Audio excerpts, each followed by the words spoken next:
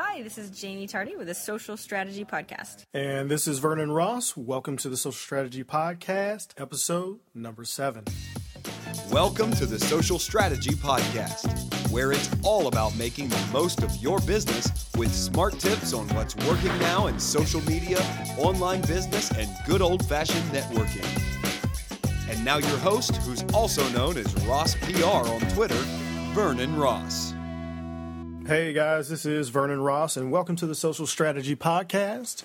This interview is with Jaime Tardy. It was an awesome time. Jamie and I met at Financial Bloggers Conference, or FinCon 2013. She was really accommodating and just an awesome, sweet person to meet. We got a chance to hang out the night before and, get drinks and grab drinks and party and all that fun stuff.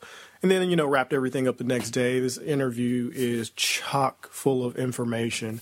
You guys have got to check it out. There's going to be stuff in here about how to get your first customers, productivity tools, all types of books that you need to get. Really, really awesome stuff. But more specifically, we're going to talk about why your blog is not a business, what collaborative intelligence is and why you should be using it, 4 elements of pitching prospects for, a guest show like mine, or actually just for your business. And there's a couple of things that you probably overlooked about Facebook and ads, and we actually cover that stuff too. So there's a lot of social strategy content in this episode and tons of other little nuggets and pearls that you're going to pick up along the way. So I encourage you to listen all the way through to the end. There's lots of good stuff all the way throughout this interview. This by far is one of my favorites, but every one I do is now one of my favorite interviews. So without further delay, here's Jaime Tardy, and I will catch you guys on the back end. All right, so hey, this is Vernon Ross with the Social Strategy Podcast, and I am sitting here with Jaime Tardy right at the end of the Financial Bloggers Conference, also known as FinCon. So, Jamie, how you doing? I am very well. Thanks for having me. Oh, thank you. So, you run a website called Eventual Millionaire, and how old is your website? Because I wasn't really sure when you actually started.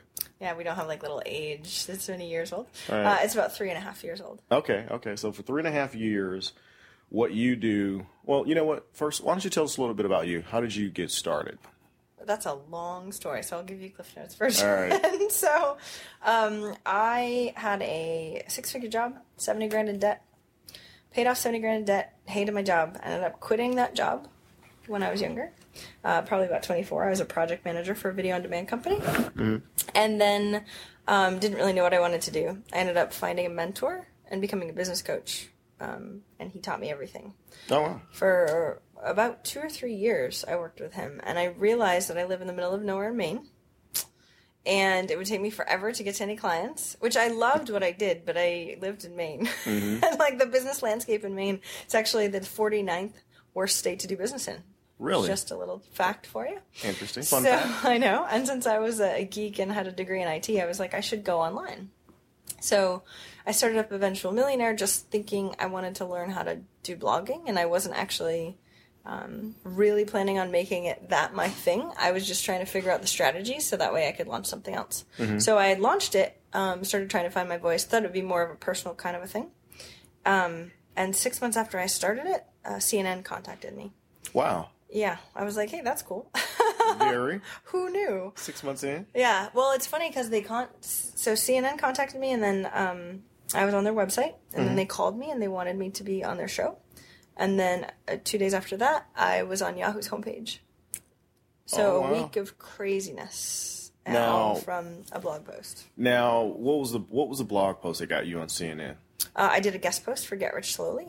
Okay. And apparently, one actually tip that I give a lot of people is that journalists now read blogs often to get their stories, and quite a few of them at the time read Get Rich Slowly.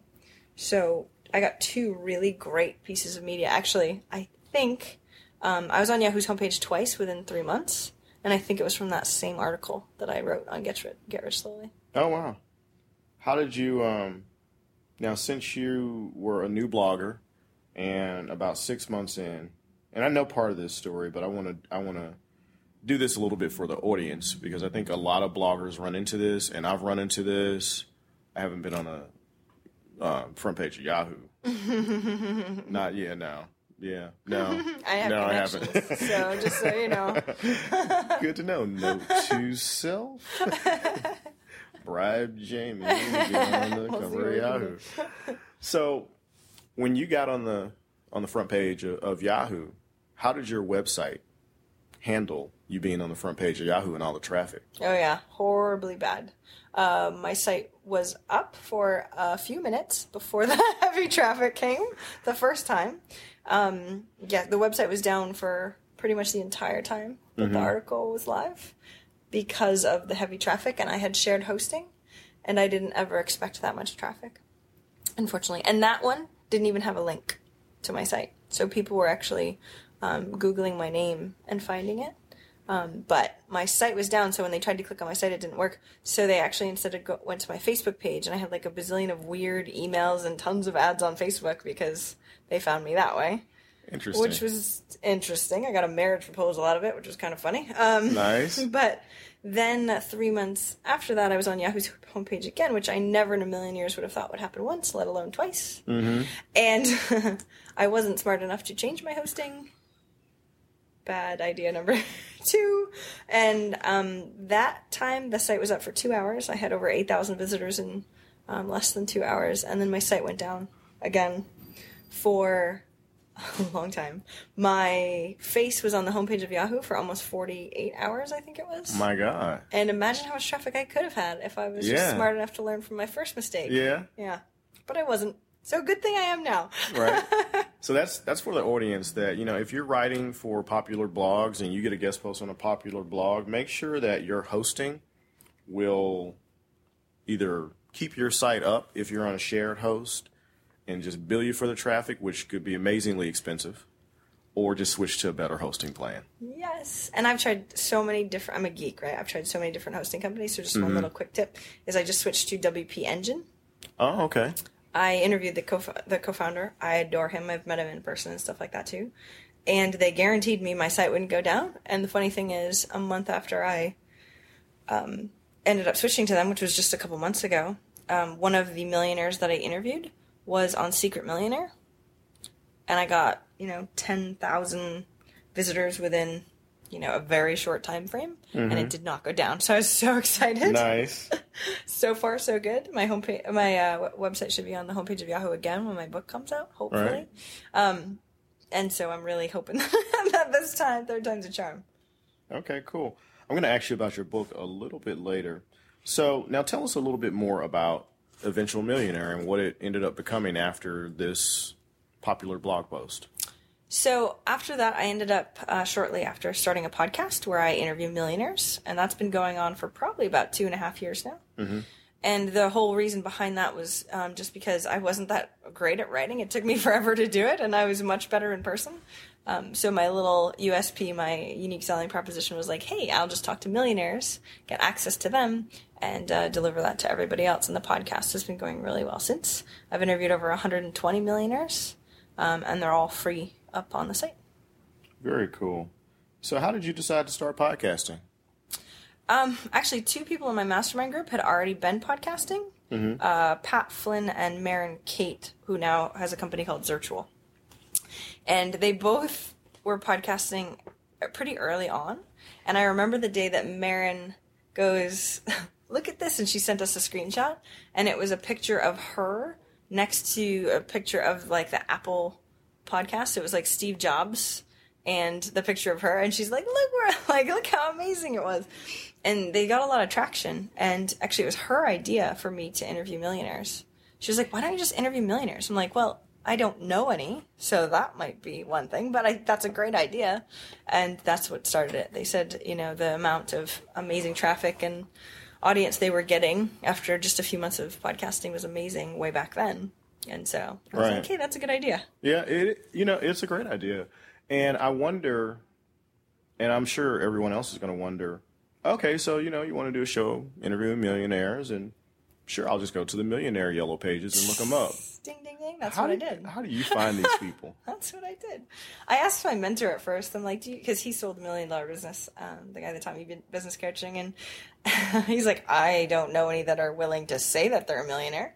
And that was the problem. I kind of thought I would run into at first. People don't want to talk about money. Right. So the very first few things that I did was go on iTunes and just look up the keyword millionaire, because I figured if someone was already saying that they were a millionaire, then they would come on my show, hopefully, too. So I sent 3 emails. All 3 said yes. And I was like, oh, crap, I have to get the podcast going. Because I asked them before. I didn't know how long it would take, so I just asked before I even knew what I was doing. I didn't have any podcasting equipment. So I'm like, we should schedule this in a month and a half. And they were fine with that.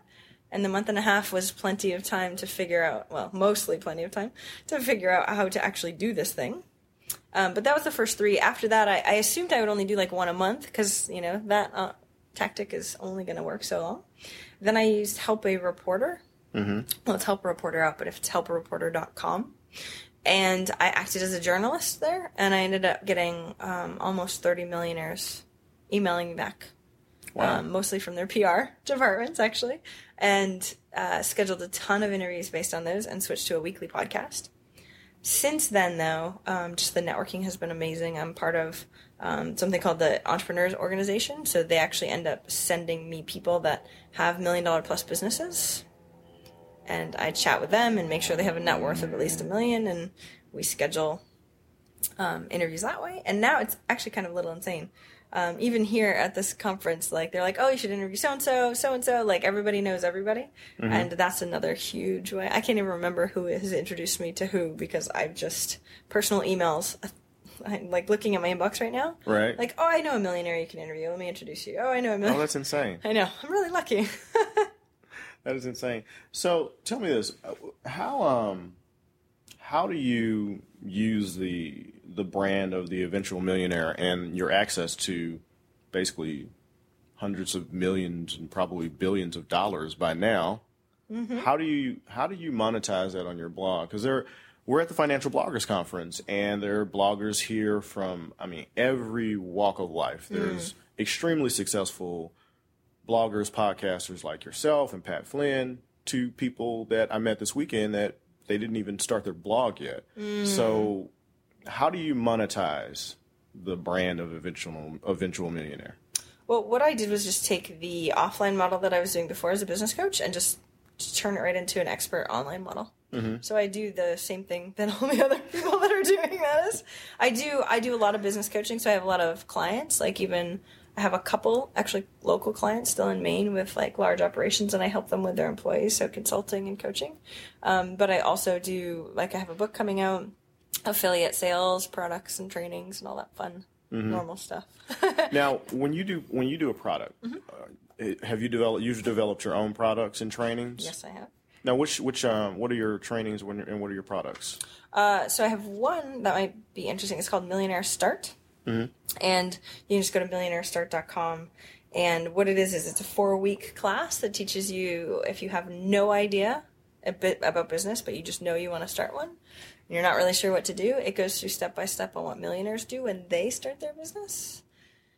Very interesting, right? Nice. So it's a lot more than just saying, I have an idea. Mm-hmm. There's a huge process that people go through, but I walk them through step by step of going one little piece at a time and validating the idea before they put too much money into it. We're really good at like throwing money at problems, right, or assuming we need money for half that stuff. And most of the millionaires that I've interviewed, which is really interesting, don't start with that much money. The ones that have had money and started, like they just throw money at it, and it doesn't always work, because it's as if they're like, oh, well, if I throw enough money at it, it'll work. Right. And then they learn, like Yannick Silver was like, yeah, I learned that one the hard way. That doesn't work out so I well. heard that interview.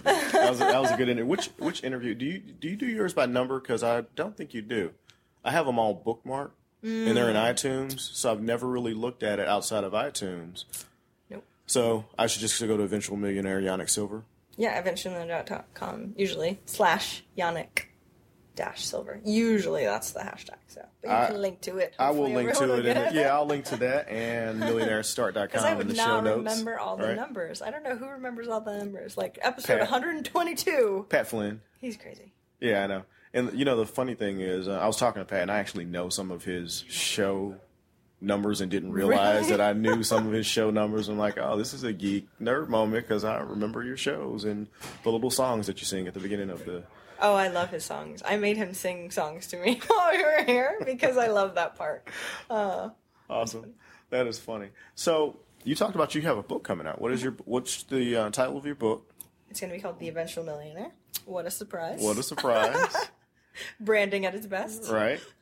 And what date does it come out? When is it going to come out? It looks like it's coming out February 17th. You can actually pre-order it on Amazon now, but when it actually is going to be live and people sending out copies should be February 17th. Okay, cool. I'll link to it in the show notes for the pre-order. Now, what do you do as far as like when you do business consulting? You have just a current blogger. They want to start a business. They don't have a lot of money. They're like, well, I can't really necessarily purchase one of your courses just yet. Where can I start? What resources do you point them to? Because one of the things I noticed about your website, although I did just ask you a question and then just continue to talk. So No, go ahead.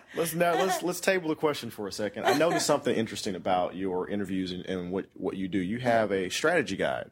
Do you call it a strategy guide? I'm just drawing a blank right this moment, but you have a strategy guide at the end of all of your interviews that tells people how to take. Well, most of them, yeah, to tell people how to take action. Yeah. So, because you did that for us here at FinCon. Yes, I did. How do you develop those strategy guides? Well, it's funny because I find that as a really good tactic to get people to go to your site. So with podcasting, and I was actually just chatting about this with Derek Halpern, with podcasting, the way people podcast, or the way people listen to podcasts is they're usually in the car, or they're working out, or they're not anywhere near their computer. Right. And what's very difficult is to get them to actually go to your site. So a download number is awesome, and they feel connected to you and all that fun stuff, but they're not on your site. They're not opting into your email list, none of that fun stuff. So being able to actually give them something.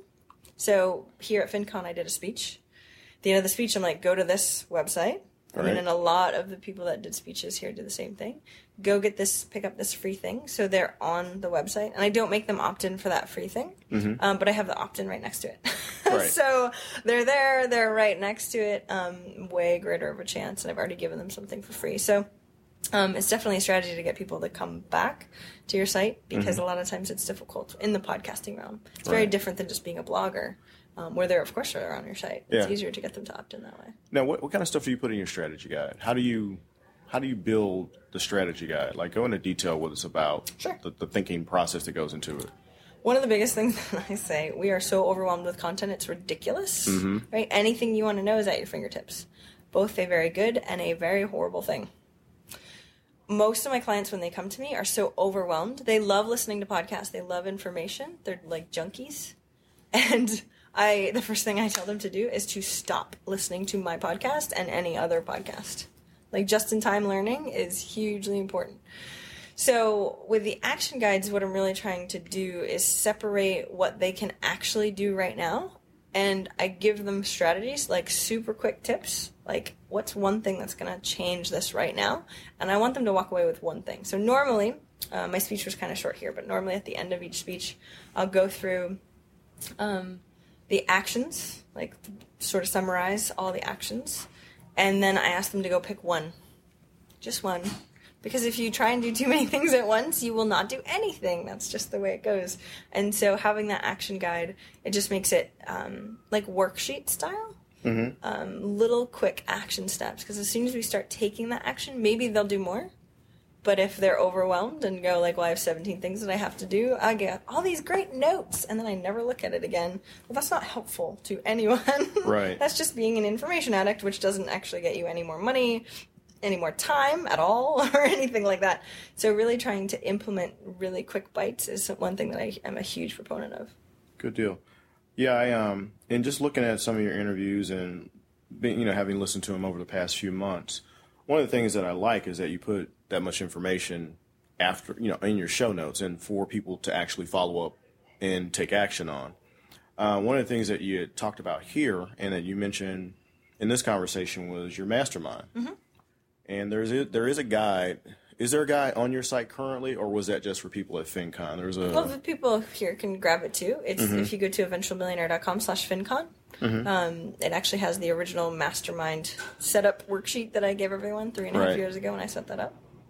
So now, when you're trying to form a mastermind, a lot of people, they know what the word is, but they have no idea what a mastermind is. And you mentioned in the document about collaborative intelligence. Explain collaborative intelligence for us. So it's as soon as you get more than one mind on one problem, it expands, right? It's no longer one person and a couple thoughts. It gets exponential. And the collaboration that you can get in between people is utterly amazing. Things that you could never get on your own. The creativity between everybody sharing this stuff is huge. I mean, that's what Napoleon Hill from Think and Grow Rich really talks about. Right. You know what I mean? Our minds, if we put two people together, we're exponentially better than one person. But if you put 3, 4, 5, like in a mastermind, it's ridiculous the amount of value you can get. So having some sort of structure that's there for you that you can tap into at any time is hugely important for any business owner, I think. Right. Now, when you're contacting people, when you're contacting millionaires, how do you craft your message? Is it a long email? Is it a short email? Give me a quick example of, like, what do you say? For getting people on my show? Yeah. Okay, I have a template for this also. I'm trying to think of what the link is for it. So I have a very specific email, and I'll go through it. Like, Ty, whatever the name of the PR person is, or whoever we can get a hold of, someone's name, if possible. The very first sentence is usually a qualifying sentence, so that you actually know who the heck they are. So let's just say you wanted a big name blogger, right? And you're like, well, they're a little out of my reach. I don't know them. I don't know if sending a cold email will really work. And a couple tips that I gave in my speech is, like, if they're doing a book promotion, if they're doing some sort of launch, that's the best time to get them. But, I mean, you can do cold emails other times too. So the first sentence is a qualifying sentence where you want to tell them, like, I totally understand your stuff. Like, I've been listening to you for this many years. I've read this article and it changed my life. You know what I mean? And of course it has to be true. So don't, like, just make up something. But try and figure out what would be the most potent thing that would really hook them in. Because if somebody sends you an email, I know we've got crazy things going on in the background. If someone sends you an email and you start reading it, it's like, well, a pitch or something right at the beginning. You really have to establish that credibility, that qualifying sentence, so that way they'll read to the next one. So then you actually want to have the credibility piece. So normally I do something like, I've interviewed Seth Godin, Tim Ferriss, like I name drop, works very well. All right. If you don't have any names and you have subscribers, say how many subscribers, only if it's a pretty good number. If you don't have subscribers, if you have any press, you can get, that's how I got most of the people at the very beginning. I was on MSN and Yahoo and all that sort of thing. But a lot of it I got from Help a Reporter. Super easy way to actually get press, surprisingly. Right. And so that would be the first step if you have no sort of credibility whatsoever. Or if you know someone that they know, that's another piece of credibility. But some sort of credibility factor to make it worth their time. Right. Because there's a lot of people that email them that are like, hey, I just started this thing. Will you come on my show? And usually it's not worth the time of the blog, of whoever it is, whether it's a blogger or Seth Godin. Right. So there's that. Then you want to tell them what it is, right? Like what you were expecting of them. So I usually say something like, I do a Skype video interview show. It usually lasts about 35 minutes or so. That's it. You know what I mean? And then at the end, you can definitely say, like, you know, either way, I really appreciate it. Thanks so much. Thanks. Keep it a couple sentences. That's it. And I always like to leave with the either way. You know what I mean? So there's no pressure, but I'd really look forward to do that. The other quick tip that I can give if it's someone you really, really want is let them know you'll follow up in a week. Because then they won't want more email in their inbox later, so they're more likely to reply to you now. That's a good tip. Yes, definitely. So that's sort of the template email type. Nice, very nice. So kind of bouncing back and forth between that and masterminds, how do you get people in your mastermind that are better than you? Because I don't think that it would make a lot of sense, and I've pretty much heard this advice from different people, to get people that are necessarily directly your peers. Shouldn't you get people in a mastermind, or should you get people in a mastermind that have already achieved some of the things that you want? And assuming you do, what value can you offer them for joining your mastermind? Yeah. So I get this question all the time. And yes, you're right. You're supposed to get people that are better than you. Because we want to get better. And the only way we get better is by hanging out with, well, not the only way, but hanging out with people that are better than you will tell you from their experience and they can give you better feedback. And that was something that I learned. I didn't even know when I very first started. I met a guy in a forum that wrote a book about mastermind groups. And he was actually my first member of my mastermind group, which was really fun. Nice. I know. He didn't know really who I was or anything like that. And we ended up chatting and it was really cool. And he had been in business for a super long time. And so had a great business model. Amazon publishing way back when, like 3.5 years ago, and it wasn't cool. Oh, wow. I know, he did a great job. And so the funny thing is I was like, okay, great. I know I need to email people that are better than me. We'll see how this works. Because I didn't have a lot of online strategy at the time. And so the way I did it was a very similar template to the one that we had from before. But I had to figure out what my credibility factor was. Right. So either one, you know someone personally that is bigger than you and you can use them as the credibility factor, or try and figure out a way that you can lend help to that. So what I ended up doing is I had worked with a video, so I worked with people that had a viral video. So this viral video online is called Diet Coke and Mentos. Crazy. Oh, yeah, I remember seeing those. Yes. So that is my very good friend Fritz and his partner Steven. And so it just became this huge viral video thing. And when I quit my job, I worked with them sort of doing it in the project management role a little bit for some things. And I could name drop, like I went to Letterman with them and I did a whole bunch of really cool stuff. Oh, wow. Yep. And I had a lot of research on video. Just from working with them for a short period of time. So I dropped that because that was the credibility factor that I had. Right. And they were like, oh, that's interesting. Like, she's got viral video background, even though it was sort of like, I knew what I knew. Or, like I said, you can just do what you can do. And if you can convince one person and then name drop them and use them as that credibility factor. So as soon as I had David, who was the guy that wrote that mastermind book, it was called The Rich Switch. It was really good. And I could say, oh, and I also have David Hooper, who wrote a book called The Rich Switch. And it's all about mastermind groups. And he had he had a radio show in Nashville and a whole bunch of other really cool stuff that I could drop really easy for him to know. So, yeah. So being able to do that was huge in trying to get bigger name people. Very nice. So now when you, as far as your business planning, your offline strategy, you were talking about the fact that you still have coaching clients and you still have clients that you deal with. Do you recommend that bloggers not only stick to their online thing, but they also try to build an offline business as another stream of income to complement their blog? So a blog I do not see as a business at all. A blog is a marketing tactic, not a business. Thank you Just for that. so everybody knows. Yeah. So I have my business, and there are online and offline marketing tactics. But it's the same thing. So I think how a long time ago, how I got that local client. I mean, and I had local clients from before anyway. Most of mine are all online now, all over the country. But that one was a friend of my mom's wanted me to do a speech at her networking group. And because it was a friend of my mom's, I was like, okay, sure. And there was a really cool company there that ended up hiring me. And it's been, a couple years now that we've been working together. They've been growing like insane. And so that's just how that worked out. That's how I used to do it a long time ago. And now I don't need any more clients. And so, that's not really a big piece of it anymore, but, one-off. So I get clients that way too. All right. So, going off a blog is not a business. Explain that to people a little bit, just a little bit more. I want to dig into that a little bit. So, in order to have a business, you need revenue. Right.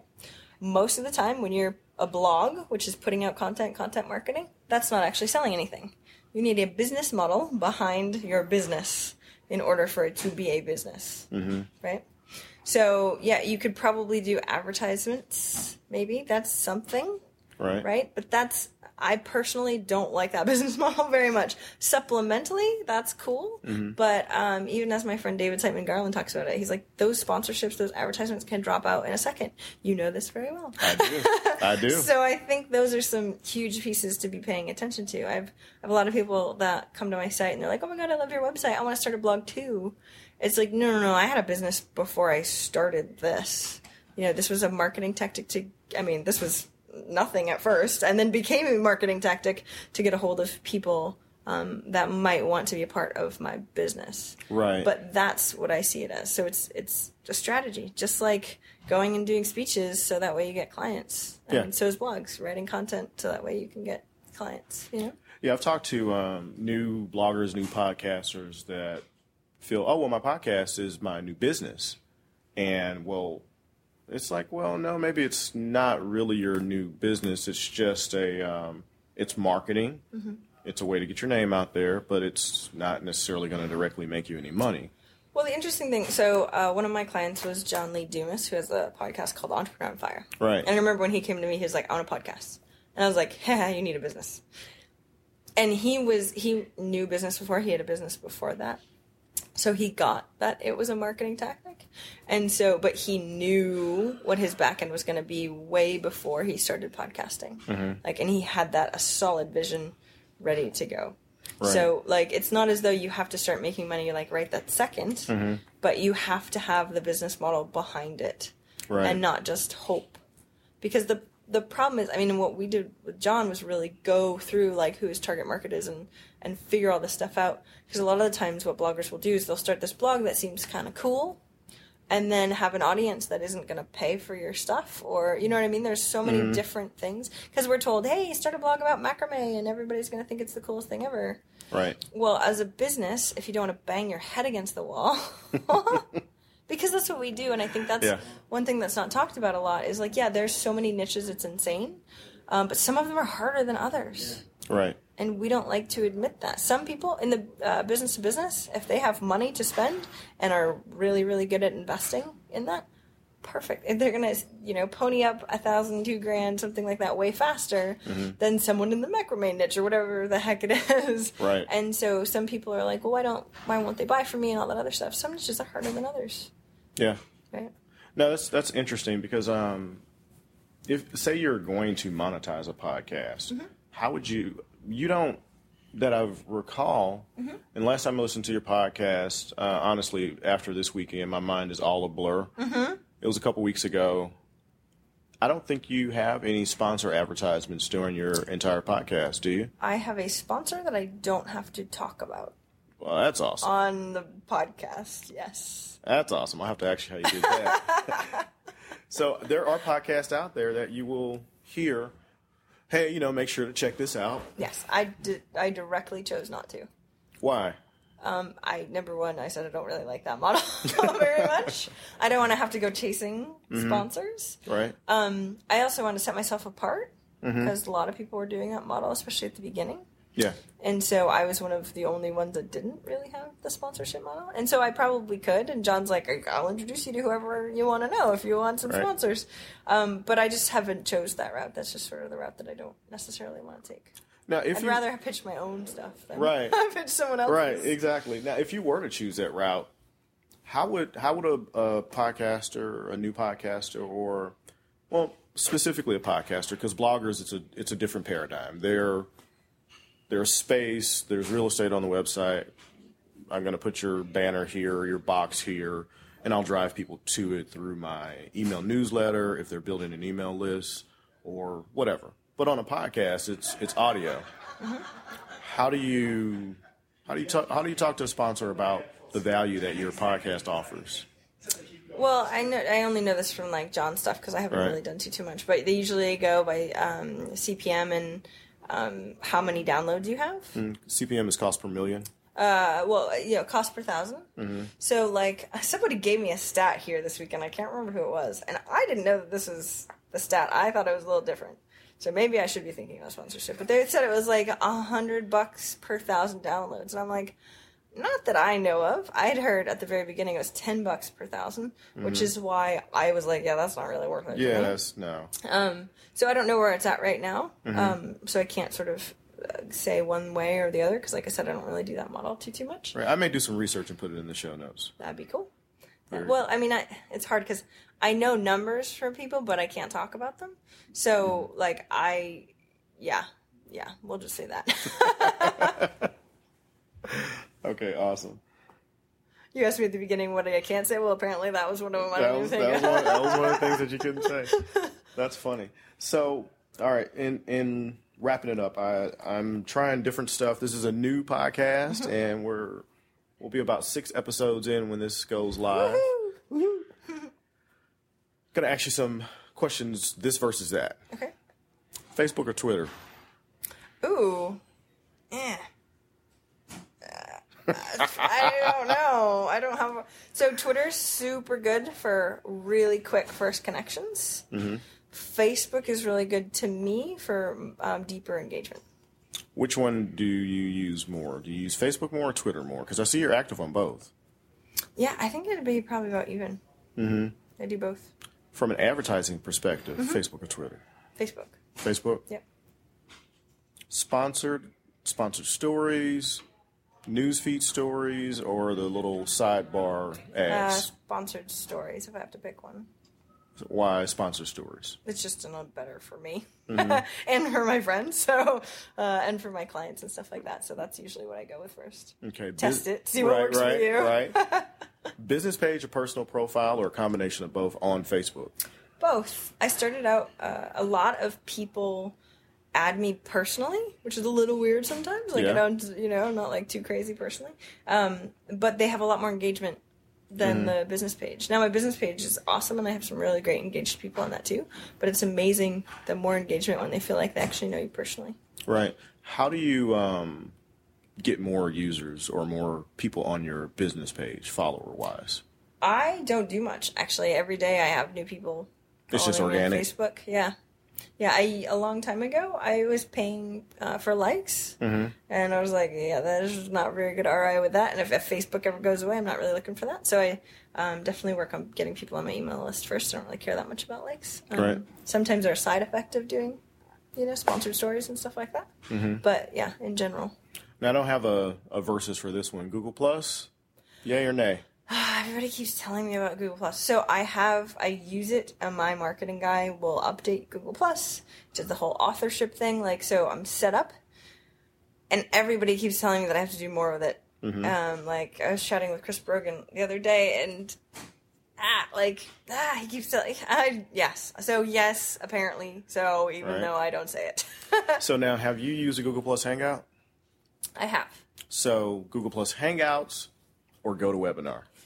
So I have both. I personally like GoToWebinar for the webinars, but I might be switching over. But I have a sweetheart deal with GoToWebinar, so it's easy for me to keep it. But the Google Hangout I've been doing, when I was figuring out the book stuff, I had a bunch of really cool people like Natalie Sisson and Chris Ducker and a couple other people, Jeff Rose. We all hopped on a couple Google Hangouts to chat about the books. Oh, nice. And what our launch strategies were. Right. To try and figure out, who's doing what and what's going to work, and you know what I mean? Exactly. And that was super cool, and we have that all recorded and fun stuff from Google Hangouts, so that was fun. Okay, cool. So, Instagram or Vine? I don't use either. I was told the other day that I need to start using Instagram. Right. Pat was like, you need to use Instagram. I'm like, yeah, I don't need more things right now. I totally understand. I mess around with Instagram a little bit, but not on Instagram or Vine. Right? Okay. Yeah, just my choice so far. Maybe I'll add it into the strategy later on. So some karate photos and all that other stuff. But I don't take that many photos. Natalie Sisson does this so well. When I was hanging out with her in New York City for a week, and I think I had my picture taken seriously 20 times, and I was always on her Instagram for that entire week. Here we are at breakfast. Here we are here. So she's doing it very well. Well, you already got stuff now to add to your Instagram. No kidding. Hey, Maybe text me out those she'll pics. Update it for me. Exactly. All right, I don't have a versus for this one. Pinterest? Yes, no, maybe. Here at this conference, people have been going crazy over Pinterest. And this is what I've heard a lot. Like, there's a lot of stories in the specific niches. Anything having to do with mommy bloggers right. has been insane. And so that's been something super interesting that I'm just researching right now. So I haven't jumped into it too much. Right. Now, at the conference, Cynthia Sanchez was the person talking about Pinterest, the Oh So Pinteresting podcast. And there's some strategies that she talked about for local businesses and stuff like that I never even considered Pinterest for. Nice. So I'm like, okay, well, maybe I will actually focus on Pinterest. I have a Pinterest page now. Me too. My marketing guy takes all my images that I put up on the site and puts them on there, and I haven't checked it in forever, so I'm not sure. Right. Now, for this next one, do you do any of your own, like, image editing, simple image editing, or do you have just somebody else do it because you don't have the time because you focus on other stuff? It depends. I can definitely do it. I'm a geek and I know how to do all that stuff. So when there's time crunches, I will do it, but I have somebody that does that usually. Okay, so I'll mention 2 sites and ask you what you think if you know about those sites. Okay. PicMonkey or Pixlr? I've been using PicMonkey. I recommend PicMonkey to my clients. Really, why? I just liked it a little bit better. One of my clients was like, I love this site, and I just started using that one, and I really liked it. So I recommend Quick, simple, easy to use? Yeah.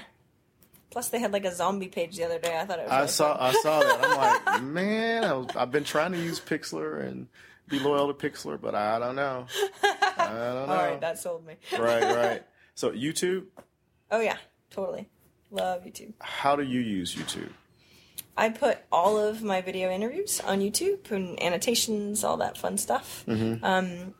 Ask people to subscribe right in the video. You ask them to go check out your ebook, all that fun stuff. And I've also started doing quick, 2-minute videos. Those have been getting actually quite a bit of traction. People are like, please do more of these. I haven't seen your 2-minute videos. Just a couple. One really simple one while my kids were in karate and I was at the dojo and someone did one of my challenges and was asking questions and I just answered some of the questions and very interesting. Yeah, little quick tips kind of a thing. And so that's been going really, really well too. I was with James Wedmore and he was giving me all these other things that I have to do. So it's I'm definitely not at the 100% YouTube person. Right. James Wedmore is the most awesome YouTube guy. He's the YouTube man. Right. And he gave me some cool strategies that I've been implementing now too. So okay, cool. Now you guys did a hangout, you and Jeff Rose, and who was the other person you mentioned? Chris Ducker, Natalie Sisson, and Kate Northrup, who has a book out through Hay House. Now, and this was a public hangout? Nope, just us. Okay. I was going to say, if it was a public hangout, did you guys use the little graphics in the lower third? No, we did it just for us, and nobody knew about it until right this second. So. Right. Yeah, no, awesome. That is awesome. So I was going to say, well, one of my questions, I'm going to save that one for last. It's an interesting one. I try to ask a question that most people just don't expect. Okay. To try to get you to think. Great. Now I'm expecting something really bad. It's not that bad. What's a tool that you use that you're just in love with right now? Something that you use either on your phone, on your iPad, computer? I've been going a little crazy with rescue time lately. I only work about 30 hours a week. And so productivity is a big, huge piece. And I interviewed, I'm coming out with a membership site, and I've interviewed a bunch of millionaires. And lately I've been giving a lot of productivity techniques. Right. And it's really interesting to go back through your rescue time and find out how much time you're spending on specific things. Very eye-opening. Rescue time. I'm not familiar. How does that one work? It's just something that you put on your computer, and it constantly monitors what you're doing. And it'll send you a weekly report. So, last week, I think I was on my laptop for 31 hours for the whole week. It tells me I did 6.5 hours of email, which is insane considering I have somebody that does my email for me. That is not me, and I still spend 6.5 hours. So that's one little 31 hours for the whole week. Yes. I think I did 31 hours yesterday. Conferences don't count. But actually, I wasn't on my laptop, so yeah. Right. So 31 hours on the computer. But yeah, I usually work about 30 hours a week. I have 2 small children, so... That's awesome. At the very beginning, I was doing less than 20, 17 or 18 hours a week. Wow, so rescue time. Yeah, and I have not heard of that one. I will put that one in the show notes. Very cool. Interesting. Now, with as we're bringing it to a close... Can you tell me something that you don't normally, a tip that you don't normally give people? Ooh, it's hard as a coach and consultant, I give way too many freaking tips. Right. I don't know. Do you have any? I don't have any direction. Like a list building tip or a traffic tip that you just haven't shared.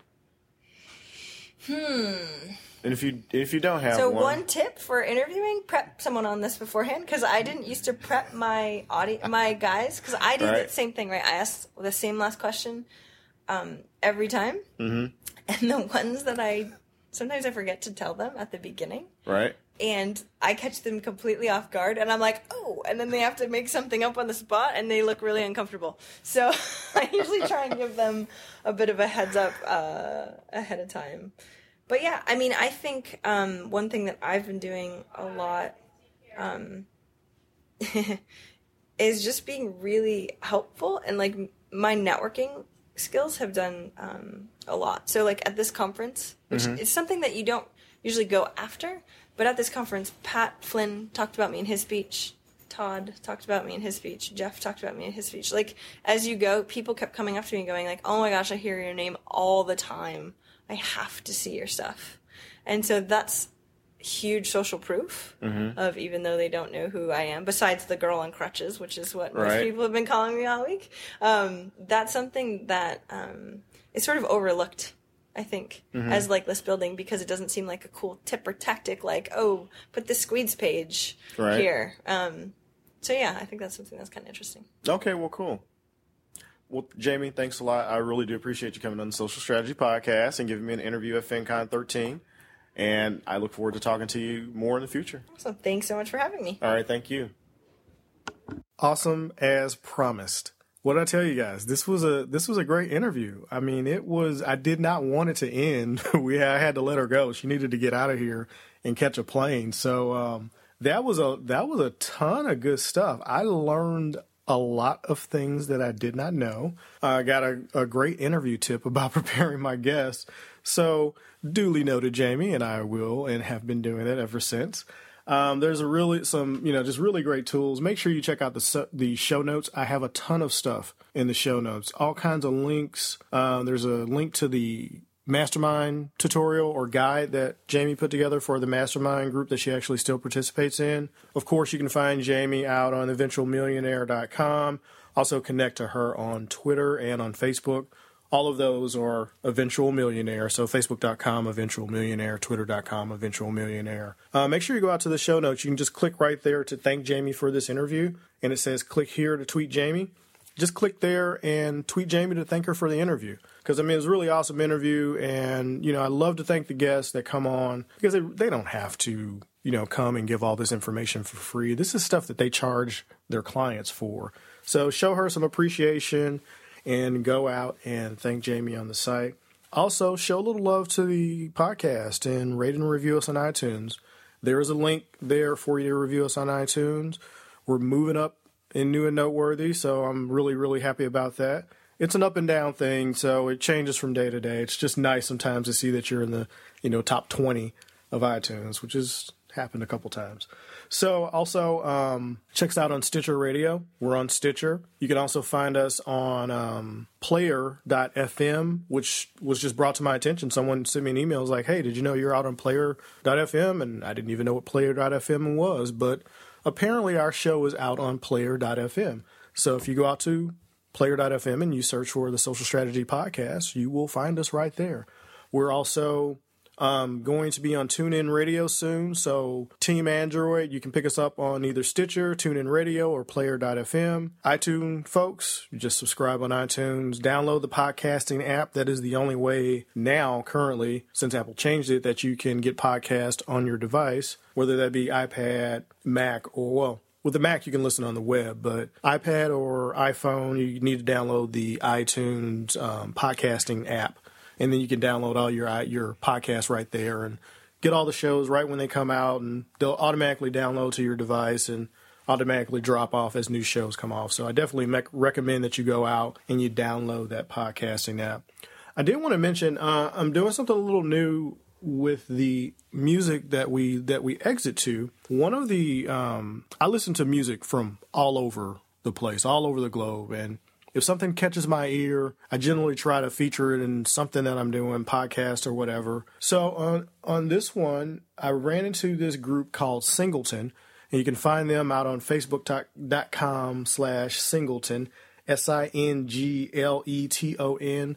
They're out on Facebook. The song that you're going to hear in this podcast at the end, which is going to be coming on right now, is their song Breathe In, Breathe Out. You can find them out on a couple of the indie sites. There's links right in the show notes, right at the very bottom. You'll see them. Definitely check them out and show them some love online as well. Until the next interview episode, make sure you just keep visiting the site, keep sending me emails. I'm loving the fact that I'm starting to get emails about the podcast. This is great.